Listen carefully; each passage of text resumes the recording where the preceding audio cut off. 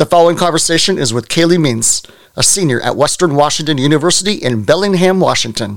You'll find Kailey to be very intelligent and engaging. She's compassionate about people around her, and she tells her story about overcoming self-doubt and not knowing the value she has in this world. That story is common amongst many young women and girls. And that is why her story is important to tell. I hope if you know someone who's raising a daughter, maybe a teacher, a counselor, or a youth pastor, send them this link of this podcast and let them hear Kailey's story. You will hear her how she overcame. Thank you for listening, and here is Kailey Means. So why did you pick Bellingham or Western Washington? It kind of just happened. Like I always wanted to go somewhere out of state. I was never like, I'm going to stay in state. But as I went out of state and I knew that I wanted, at that point I was like a senior, I knew I wanted to do maybe nutrition, psychology, something definitely like health oriented. And not a lot of schools had the programs that I wanted and that supported what I wanted to study. And when I came to Western, I was like, I've grown up coming here up to Bellingham. I have grandparents up here, family up here. So I grew up here. So it was also kind of like, I've been there so many times. Why would I go to college there? But when I came up and did a tour and spoke with the counselor and told them what I wanted to do, they told me about Fairhaven, which is a little college in the woods. Yes. It's like in the C-lot parking lot. It's kind of hidden in the woods there, and you apply and then you get in, and then they have different major programs. And one of the major programs they have is a concentration. So you get to build your own major, and they kind of have more broader requirements. I see. So you don't have to follow, like, all of these strict classes. You get to have more autonomy over your education. That's pretty cool. Yeah. So the most asked question on a college campus is, what is your major? What is your major? So my major is called a concentration, and I just came up with the name a couple of quarters ago because you go through a process and then you take a class and you create your name. So my title is Pre-Med, Intersections of Body, Mind, and Community. So I'm kind of curious about the body, mind. Like, tell me a little bit more about what are you focusing on, and how's that piqued your interest? So I really believe in like integrative health, looking at a person from multiple standpoints, and oftentimes we part ourselves as if we're like floating pieces. So that's why I put in there body and mind, because I took classes. I took psychology classes. I took some nutrition classes, body classes, and then also community public health, learning about the systems that make our health care, which determine our access to health. So it's really about integrating and looking at the person, not in floating parts. So after this, you're going to go to graduate school. Yes. And what are you going to focus on? I'm focusing on more the DO route. So there's a DO, MD. DO is Doctor of Osteopathic, a little bit more integrative, holistic, but still prescribes pills. And I want to do primary care, I'm thinking, because I kind of want to be the bridge, the middleman to helping people empower themselves over their health. So for people who don't know what that DO is compared to an MD, which is what most people think when they go to see a physician, they're an MD. Yeah. What's the main difference between what an approach from an MD and approach from a DO? Yeah, MDs, they are taught to cover up the symptoms. And DOs have they all kind of have like the same education, but DOs have little 20% more, a little 20% different, focusing on the root of the cause and being able to also do osteopathic manipulations as an option, which is finding different pressure points, relieving people's pain right then and there. But the big difference is just kind of the philosophy and how they learn about the body, but they learn all the same things. It's just in a different approach. So a lot of people may have even gone to a DO and they didn't know that it was a DO because they're the side by side with an MD as well. So Dr. Kailey Means. That's Future. It has a nice ring to it. It does. Dr. Means is here to see you. I think I'd feel comfortable. My dentist, his name is Dr. Grimm. Dr. Grimm. It's hilarious because you walk in and the guy is the nicest guy in the world. He's been easily, one of my favorite dentists. He's engaging. But I'm thinking, like, you are so misnamed. You cannot be Dr. Grimm. But as a dentist, it's hilarious. That is hilarious. Or, like, even if it was Dr. Grin, that would be, if you changed it. But I like that. Dr. Grimm. It is really hilarious. But, I had a chance to get to know you since you were a freshman in high school. Mm-hmm. And so now you're a senior in college, about to graduate with your bachelor's, which is, I'm super excited for you. I think your future is going to be fun and bright. But when you were in high school, there was a significant moment because as your assistant principal, your junior year, something happened where you ended up in my office. And I was wondering what took place that day. And then because your story is, I believe it's an inspiring story, but it started from a really difficult moment. So could you kind of describe what happened that particular day? Yeah. I think some context to where I was mentally, where my actions had been prior that day. I was in a place where I didn't care about myself. I still loved my people around me, but the biggest thing was that I didn't have that love for myself. I was being reckless. I kind of stopped engaging in life and passively doing things. And that day I had smoked weed in the parking lot. And obviously reeked of weed, but I didn't care. Because, I knew what I was doing, but I didn't care. And I ended up in your office reeking of weed. One of the things that struck me was it was surprising because you've been a good student. You do have good, you did have good friends. I'm sure you still have great, friendships. But you were also an athlete. I remember I asked you the question, hey, why today? And I remember you couldn't give me an answer.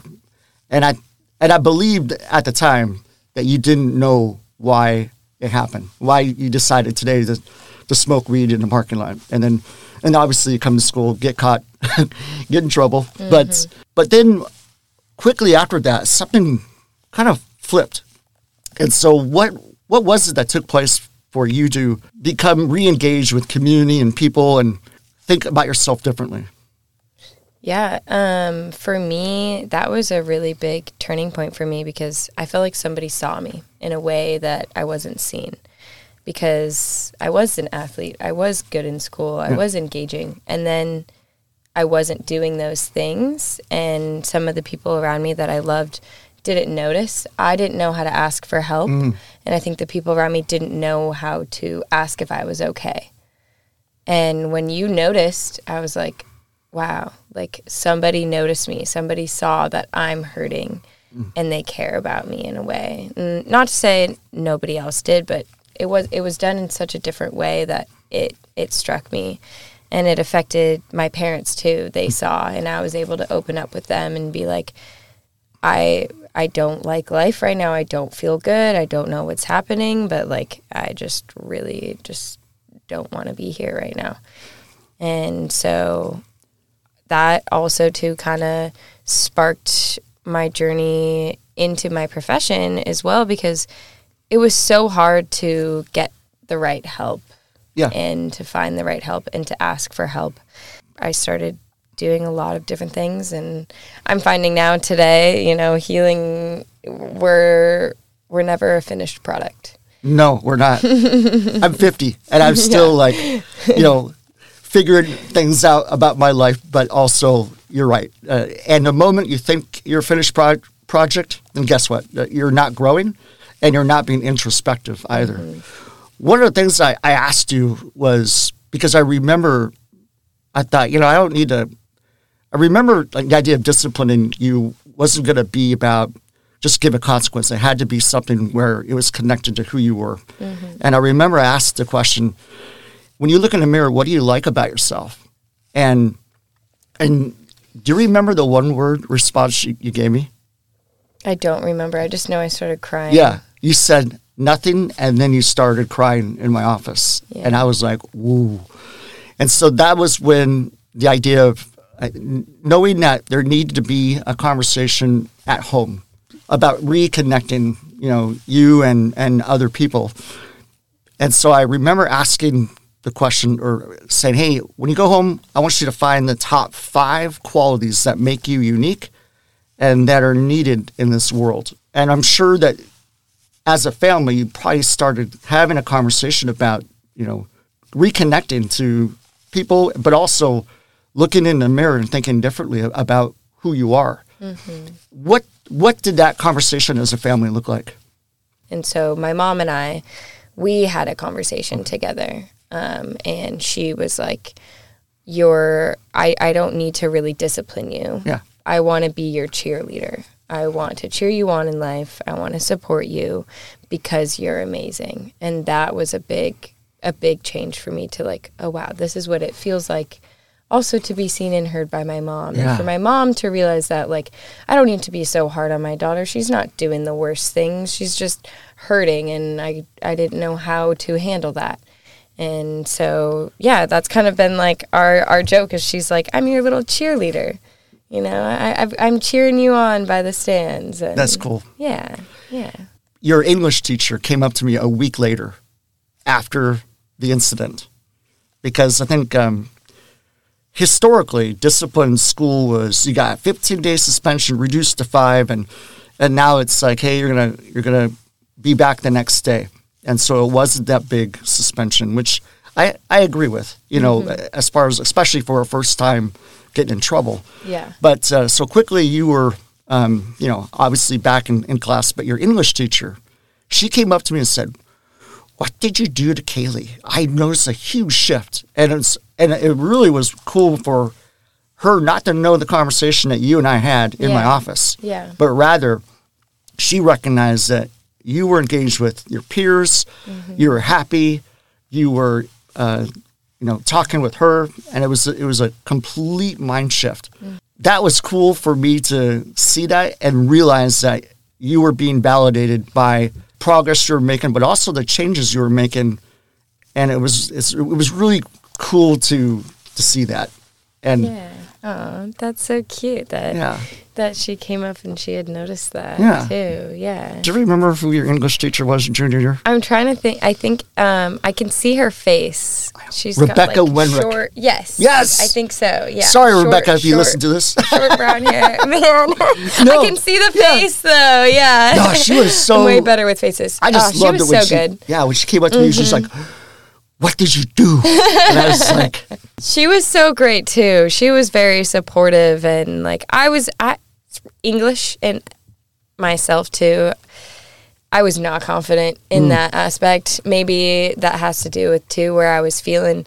But it's ironic that I'm a Fairhaven student now because we don't have grades. It's all based on essays and discussions. Nice. Yeah, you still take main campus classes and science classes, like because that's my major. So I have letter grades. But yeah, in high school I was not confident, and yeah, that teacher, she was very supportive, and I got more confidence in my writing. Hey, what was Kailey like as a little girl? As a little girl, she was the crazy little spunky, crazy spunky animal lover, weirdo. Were you? I bet you were fully confident in who you were as a little kid. Absolutely. Oh yeah. And so, because I remember saying like, "Hey, I bet you're a tomboy." What did a tomboy? What did that mean to you as a kid? I was a tomboy, and my mom hated it. Oh, she wanted a little girl. Yeah, she was like, "What happened to my girl?" She'd get me. She did not like it, but she accepted it. And I actually started. I kind of am all of the above now when it comes to like my style. But yeah, being a tomboy as a little girl, my first neighbor growing up was a boy. So I had a best friend as a boy, and then I moved. My other best friend was a boy. I moved again right across the street. I lived across the street from Ross Davis. Oh, yes. Love you, Ross. Yes. Yes, Ross is so great. And then had other boy neighbors and a couple girls too, girlfriends. But I was mostly surrounded by a lot of guys growing up. Sure. And I was athletic too. And I kind of liked a lot of baggier boy clothing and shorts. I still wore pink and stuff, but I actually hated pink. And then I went through a phase, and then I was like, wait, I love pink. That's funny. So, yeah, now I have days where I wear, like, basketball shoes, and then the next day I wear heels. So as you are going into elementary school and then into middle school, there has to be an origin story of you doubting yourself, not liking yourself. When did that start to shift as you are getting older in school? I think 7th grade was kind of the time I started worrying about what socks I was going to wear to school. Wow. That's a small little thing, you know, of like, are these the right socks to wear? You know, having that anxiety of like, am I wearing the right thing? Am I doing the right thing? I think a lot of that too, social media did play into that. Yes. That was when I think 6th grade was when like Snapchat came out and Instagram, but it was like more of a thing in 7th and 8th grade. And of course I wanted to be Instagram famous and, you know, an influencer. So I was worried about all of those things and going to class and everyone else is worrying about those things. And you kind of just feed into this. And some people have different support or just different ways they handle it. Absolutely. For me too, I had other things happening in my life. My mom got breast cancer and my grandpa had cancer and my cousin had cancer, like all three at the same time. When I was in, third through like 5th grade, my cousin had cancer, and then my grandpa got diagnosed in like 5th grade, and then same with my mom. So that was just a lot of stress for a kid. And then luckily my mom didn't have to go through any chemo. She had a couple of surgeries. She did a double mastectomy and she went back to school. So she was working her butt off. I was worried about my mom, and you know, she couldn't give as much because she had to focus on herself, and she was focusing on her kids by changing her career path. She's amazing. So for me too, I didn't feel like I had that easy access to support. I felt like, I don't want to add to my parents' stress. Like, I don't want them to know I feel like this. And so I still struggle asking for help to this day, but I've gotten a lot better at it. But that too, like, I felt like such a burden asking for help. I didn't want to. And so that, I think, fed into, it's not like it went away. It just kept growing until it exploded and caused me to get suspended one day. Yeah. Have you talked to your girlfriends about this topic? How often pervasive is it amongst girls and young women, based on your experience? To have insecurities within, like, body and imaging? Oh, it's so prevalent. And even to this day, like the other day, I just didn't feel pretty, but I knew that it was my brain. Like, it was some part of my brain that was telling me that you're not pretty today. Even though, you know, I tried to put on some makeup, but then I washed it off and I was like, this is dumb. Like, I'm pretty. Like, it's okay. And just knowing that, like, it's okay to feel that way. And a lot of my friends and I will, like, reach out to each other and be like, I just don't feel pretty today. And we'll give each other those affirmations that, like, oh, you're beautiful inside and out. And it's a tricky thing because it's a consistent, like, having to affirm yourself, affirm your friends, and knowing that when you have a down day, it doesn't mean you've gone backwards. It's just you're having a down day. I want to go back to that idea of asking for help, because I do believe that we have a hard time because we're prideful people of asking for help.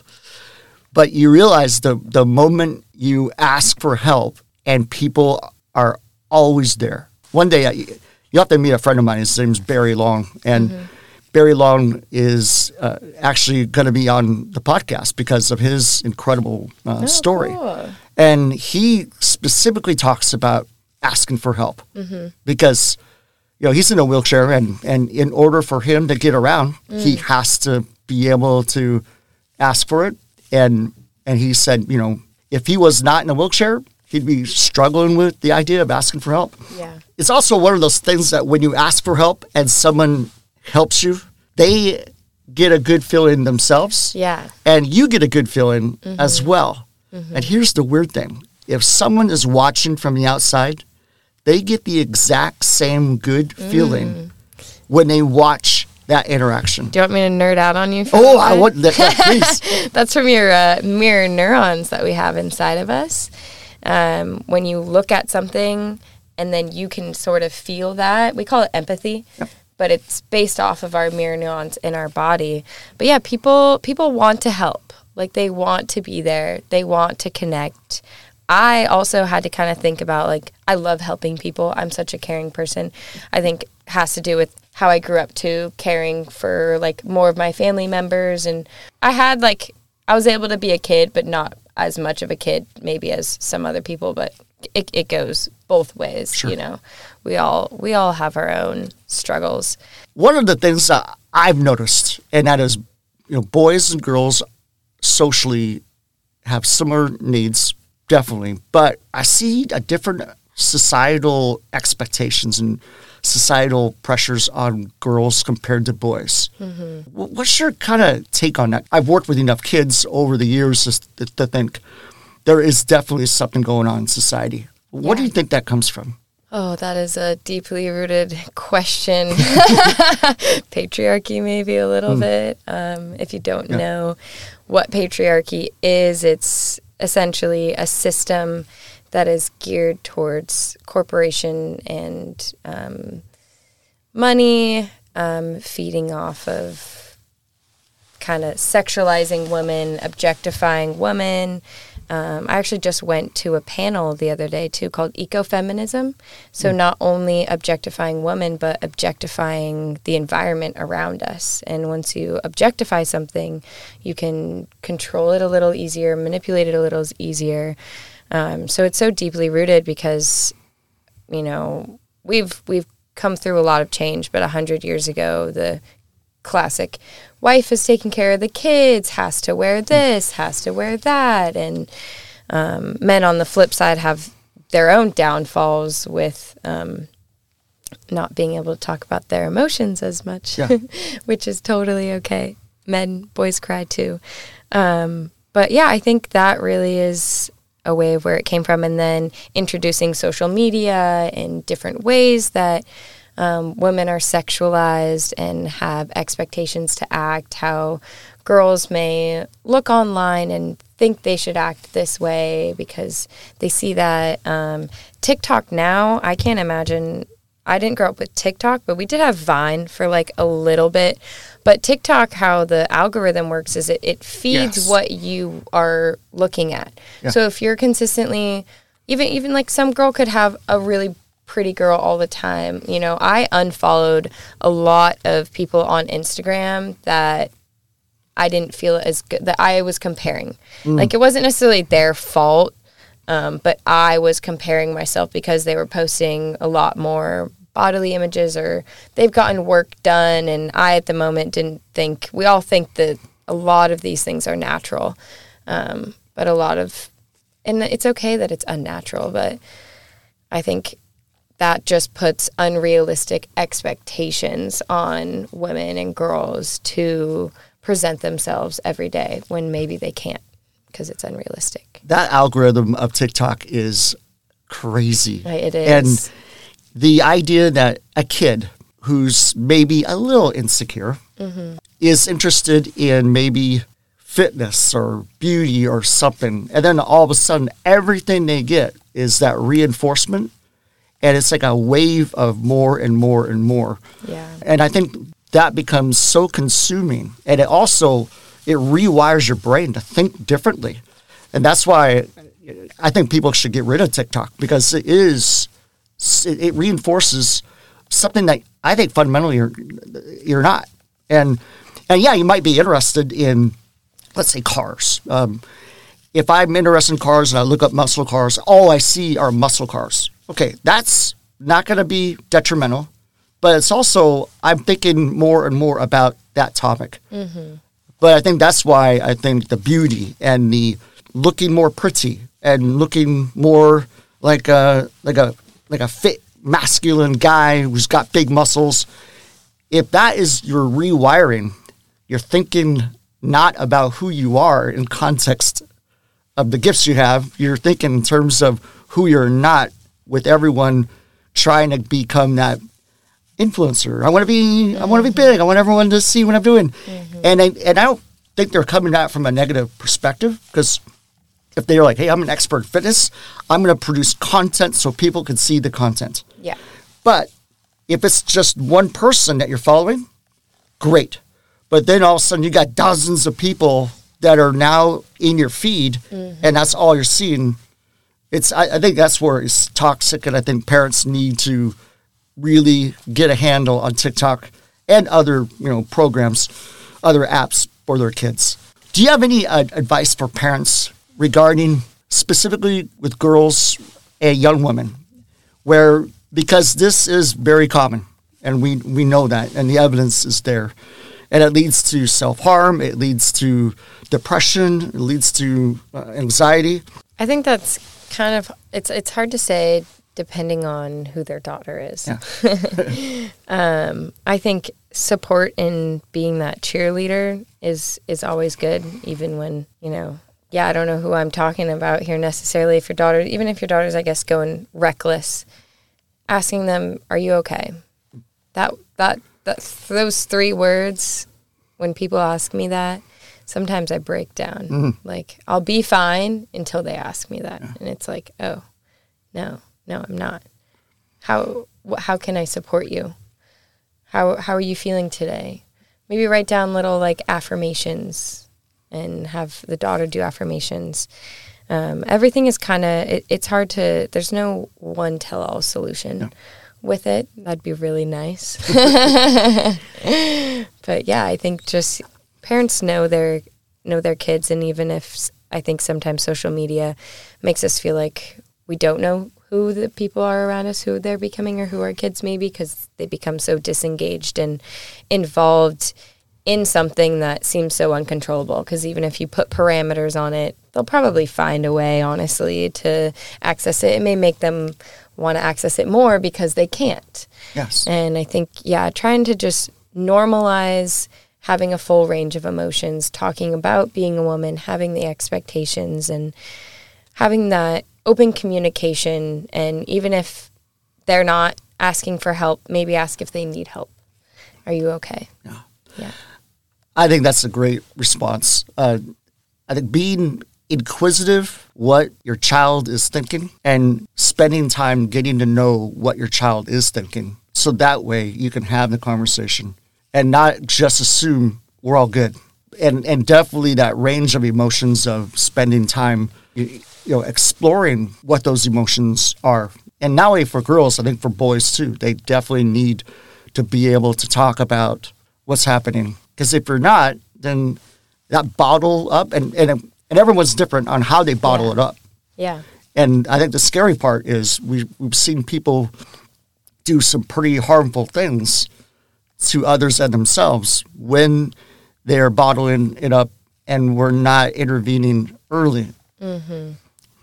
Absolutely, yeah. I was actually just thinking about this last week. This is kind of a good time to do the podcast because last week I was just kind of in a funk. I was just a little more fragile. Nothing necessarily different happened.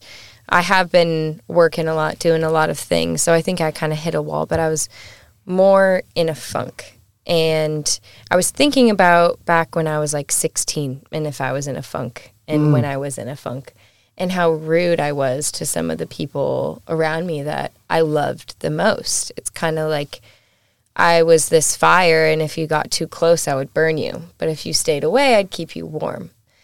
And that's kind of a hard thing to balance too, if like your kid's being real mean or your friend is being really mean and lashing out and finding those boundaries. And I've had that struggle too, with friends around me who I'm supporting, but they're also not treating me well. And I'm like, I don't deserve this, but also I see that you're hurting. So it's a hard balance of like finding the boundaries between that while still providing support. Yeah. Yeah.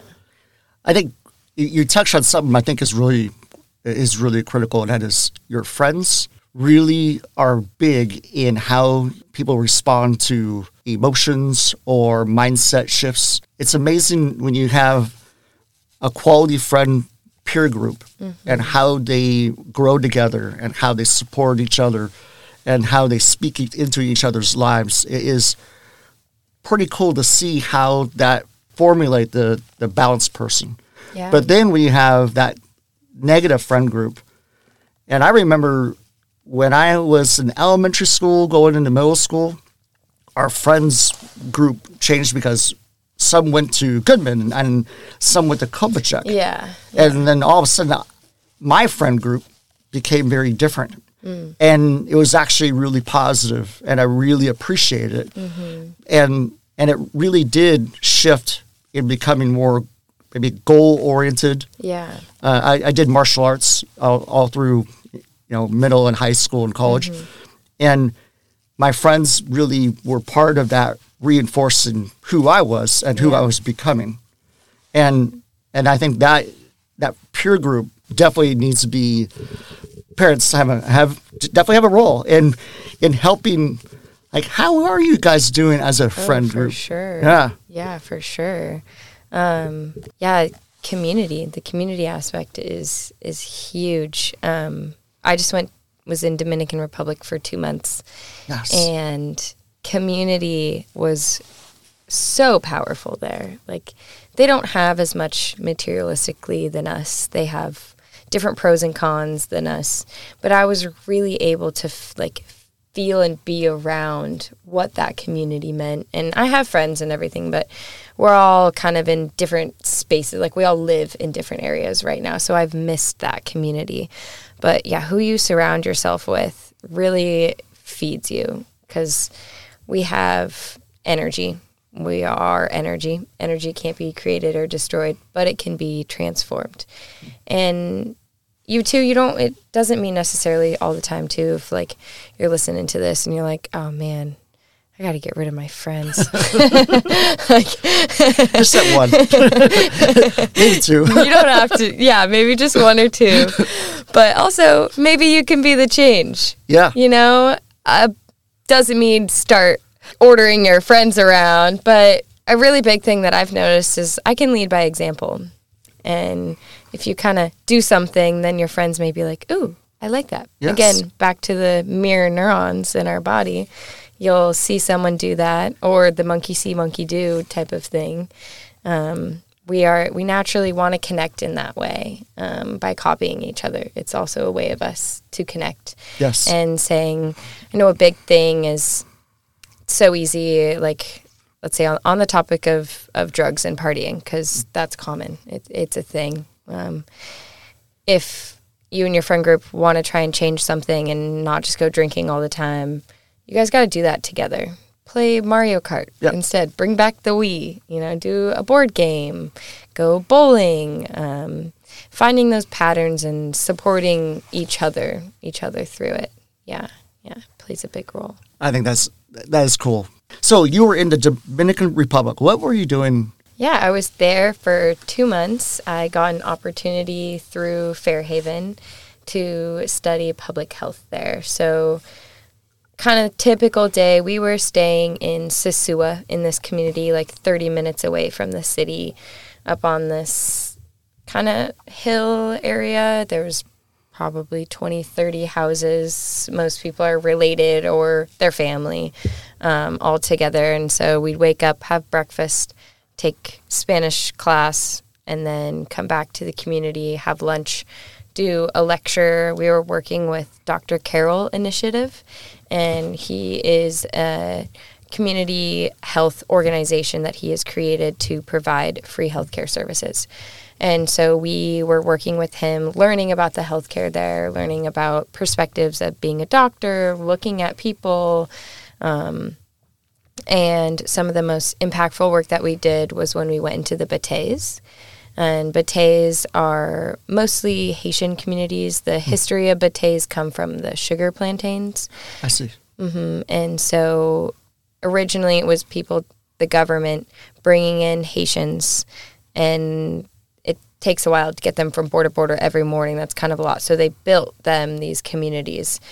Originally they were built out of wood and then just palm tree, like ceilings. Sure. But then a couple of them have been turned into cement walls. Dr. Carroll has worked into like making cement, and volunteers have come in, and some of them have zinc ceilings, and not everyone has dirt floors, but they're very tightly packed in there.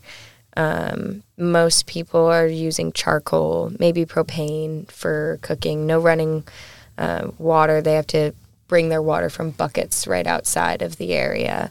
People were happier than you expected them to be because they had this community, and to see Dr. Carroll and all of his workers, and Dr. Carroll himself is Haitian, and so he has been through a lot in his life, and he's gone through all those hurdles.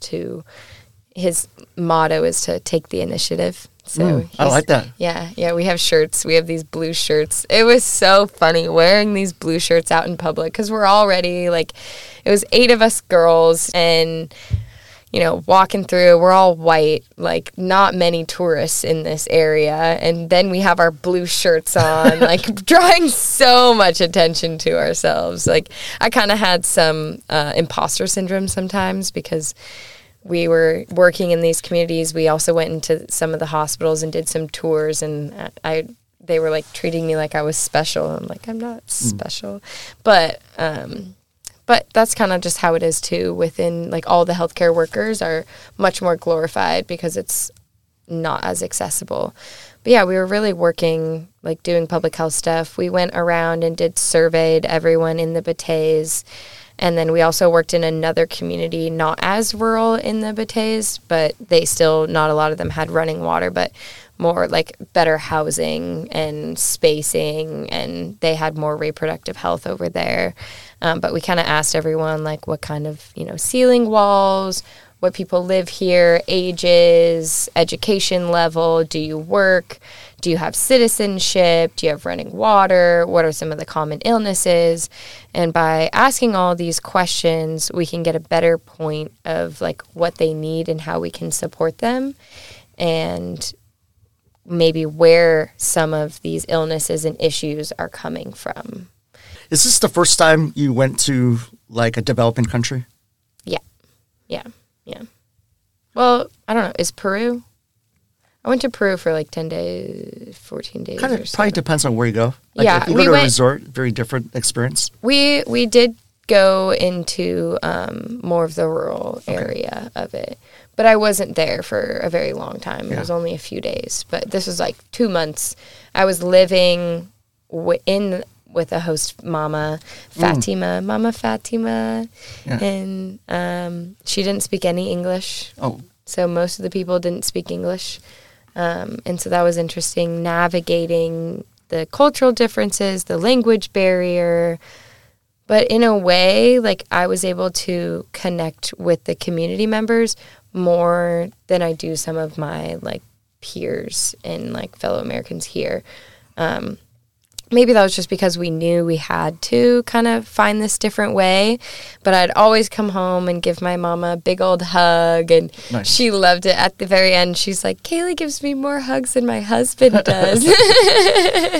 Being embedded in a country is so different than going on vacation.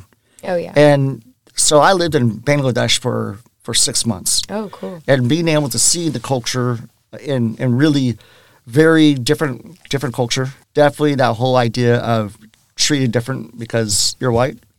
And, people would come right up and like literally be a few inches from your face looking at your face. Yeah. And because they're curious, but that social norm, like in America, if you do that, you're like, wait, what's your problem? Yeah, Get you away. probably get punched in the face. And then and they're like really close. Yeah. And so, in fact, this is really funny. I wanted to buy a shirt that was kind of Bangladeshi, had that style. So I went into this huge market, and it was packed. In fact, I thought, man, if there's a fire, I'm dead because there's no way I'm going to get out of here because it was crazy. Yeah. So then I'm like in a corner and kind of looking around and they go, well, try on the shirt. So it is hot and the clothing is sticking to my body. So I'm trying to pull off the shirt after I tried it on. And there was a line of Bangladeshis with their cell phones out taking pictures of me. Because I had no chest. It was like white chest. Yeah. And they're because they're fascinated. Yeah. So they took pictures. So I'm not sure how many images of me are out there in Bangladesh. But it was so funny to be like, oh, wow. Like, wow. Yeah. Yes. Yeah. But definitely, I think the best experience I ever had was doing that. And I know that you probably think a lot about that experience in the Dominican Republic, and it really does shape the way you think about the world, about life. And you now have comparison of something that's very different than the Pacific Northwest, experience. Yeah. So it's Yeah. Oh, definitely. I've actually have been experiencing a bit of reverse culture shock. And I didn't really expect it. I didn't expect to be so sad when I came home. The first reverse culture shock that I experienced was right when I touched down in the Miami airport and had a 5-hour layover. I had been sitting for hours, so I just wanted to kind of walk around, but I needed to charge my phone. So I went to a little charging station, put my phone down, popped my headphones in, and charged my phone. And I was just kind of walking, and I was like really in the moment, just kind of observing everyone. Most people are in their phones or in their books, and a lot of people were staring at me and would look up at me, and I'd make eye contact with them too, and we'd look at each other, and they're just looking at me, and I'm like, what? Like, what do you want? And I kind of did some stretching, and then some other guy joined me in the stretching a little bit. He didn't like join me, but I think he did it because he saw me doing it, but he did it a little ways away from me. But that was a lot different. Yeah, I know. Well, it's those mirror neurons again. Yeah, that's cool. He saw it and he was like, oh, I need to stretch too. So, yeah, that was just a lot different because in the Dominican, everyone was like so in the moment, so present. And then coming back and touching down and like there's so many things happening around us. Like we get so stressed out over things we just don't need to be getting stressed out about. Absolutely. Yeah. Jonathan, he was our main community leader. Oh my gosh, I love him so much. He would always say, no worries. No worries. And we're like, Jonathan, you need to worry. He's like, no worries. And now I'm like, no worries. That's cool. So yeah, I've gained a lot after being there. Yeah. A big thing is like, you don't have to stress about everything. No. Yeah, it is funny that you're like, I've lived here my entire life. It's fine. I'll go back. It'll be okay. Yeah, it's given me a new perspective, too, of people who come from out of different countries. Yes. And when they're trying to learn our language and our different cultures, and it's like, wow, you kind of understand and you have, like, sympathy. But sympathy is different than empathy, actually going through something. And even then, I don't know exactly how these people are feeling because what their journey was to get here and why they're here and all of that. But it kind of it's different. You have to go through certain things to really understand it too. Yeah. And sometimes that can be hard when you're trying to support someone that you really don't understand. You're like, man, I want to help you, and you think you're helping them, trying to do all but here's this, here's that, here's this, and it's just not hitting the mark because you just haven't been through it to know how to understand. And maybe that too, if somebody's struggling, if you know somebody who's gone through a similar thing, to like find them to talk to have that connection, even if it's not the same experience. There's something about having a similar experience, even if it's poopy, especially if it's not the best. It just not feeling alone really helps. Yeah. I am glad the way we conversed that day when you were in my office. Me too. And I've told your story. I didn't tell your name. I told your story to other kids. Yeah. And shared about, hey, you can come back from this. Yeah. And this is what it's going to look like. Yeah. This is how it's going to feel. And you need people around you involved. And that whole idea of hiding, and especially with shame, it's amazing the negative impact that has on us and our psyche. And the moment you are released from that and you have permission to say, no worries. I'm not going to worry about this. Yeah. But I'm going to also be real about how I'm feeling, and I need to seek that help of other people. Yeah. And I'm glad that you and your mom were able to do that. And because I think who knows how long you would have been in that funk, and who knows the trajectory of you as a human being would look, I believe, very different. And I think that's for me, it's a special memory that I have, and I love that you are, going to be a future Dr. Kailey Means. So yes. So I think you guys shared that you down the road are wanting to do a podcast. Yeah. So I am. So I think what would be cool is make sure that in the show notes that when that happens, I'll make sure they're inserted so people can find you. And then, but also, I know there are many girls and many young women who have similar life experiences that this is going to speak volumes to. Mm-hmm. If there's that girl or that young woman who's listening, even though you might have already said it, what would you like to say to them right now? It does get better. As cliche as that sounds, there's a lot of cliches that you hear that you're like, yeah, that's dumb. I've heard that before. Start listening because it's true. And a lot that you're going to feel like things are impossible a lot, but they are possible. And you can't do it alone. That's the big thing, is that it gets better because you won't be doing it alone. And if you feel like you're alone, reach out and don't give up. Because it does get better. Yeah, it takes a lot of work, though. Yeah, it's not easy. Unfortunately, life isn't easy. I mean, our cells in our body are working hard every single day, but it pays off, and you feel really good. And just allow yourself to be human. This doesn't mean put on a smile every day. You can drop the mask. Yeah, you can cry. You can look upset. You don't have to smile at everyone in the grocery store. Like, you can allow yourself to be the full existence of being human. Yeah. Like, I just had a bad day yesterday. I was crying, and I'm here, but I still have my down days. I still sometimes feel like I'm going backwards, but I just have to remind myself that I'm not, and that's just what being human is. And, get help because you're not alone, and there is people to support you. Our healthcare system, it can definitely be really hard to navigate. Psychology Today is a really helpful tool because you can go in there and put in your insurance, your location, what type of therapy, if you wanted Zoom or in person.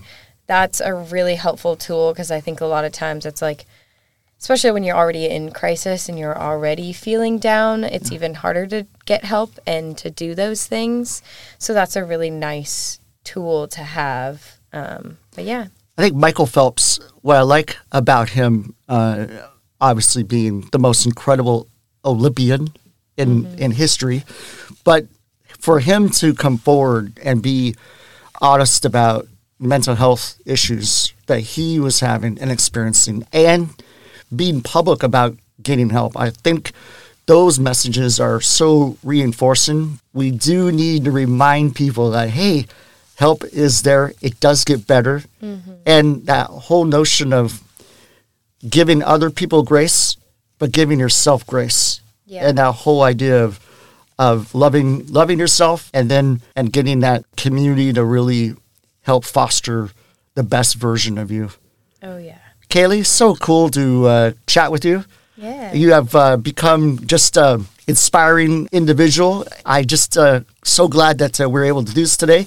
Let's do this again when things are when you're ready for like, hey, round 2. And because then, do you want to be on my podcast? I'd love to. Up? Yeah.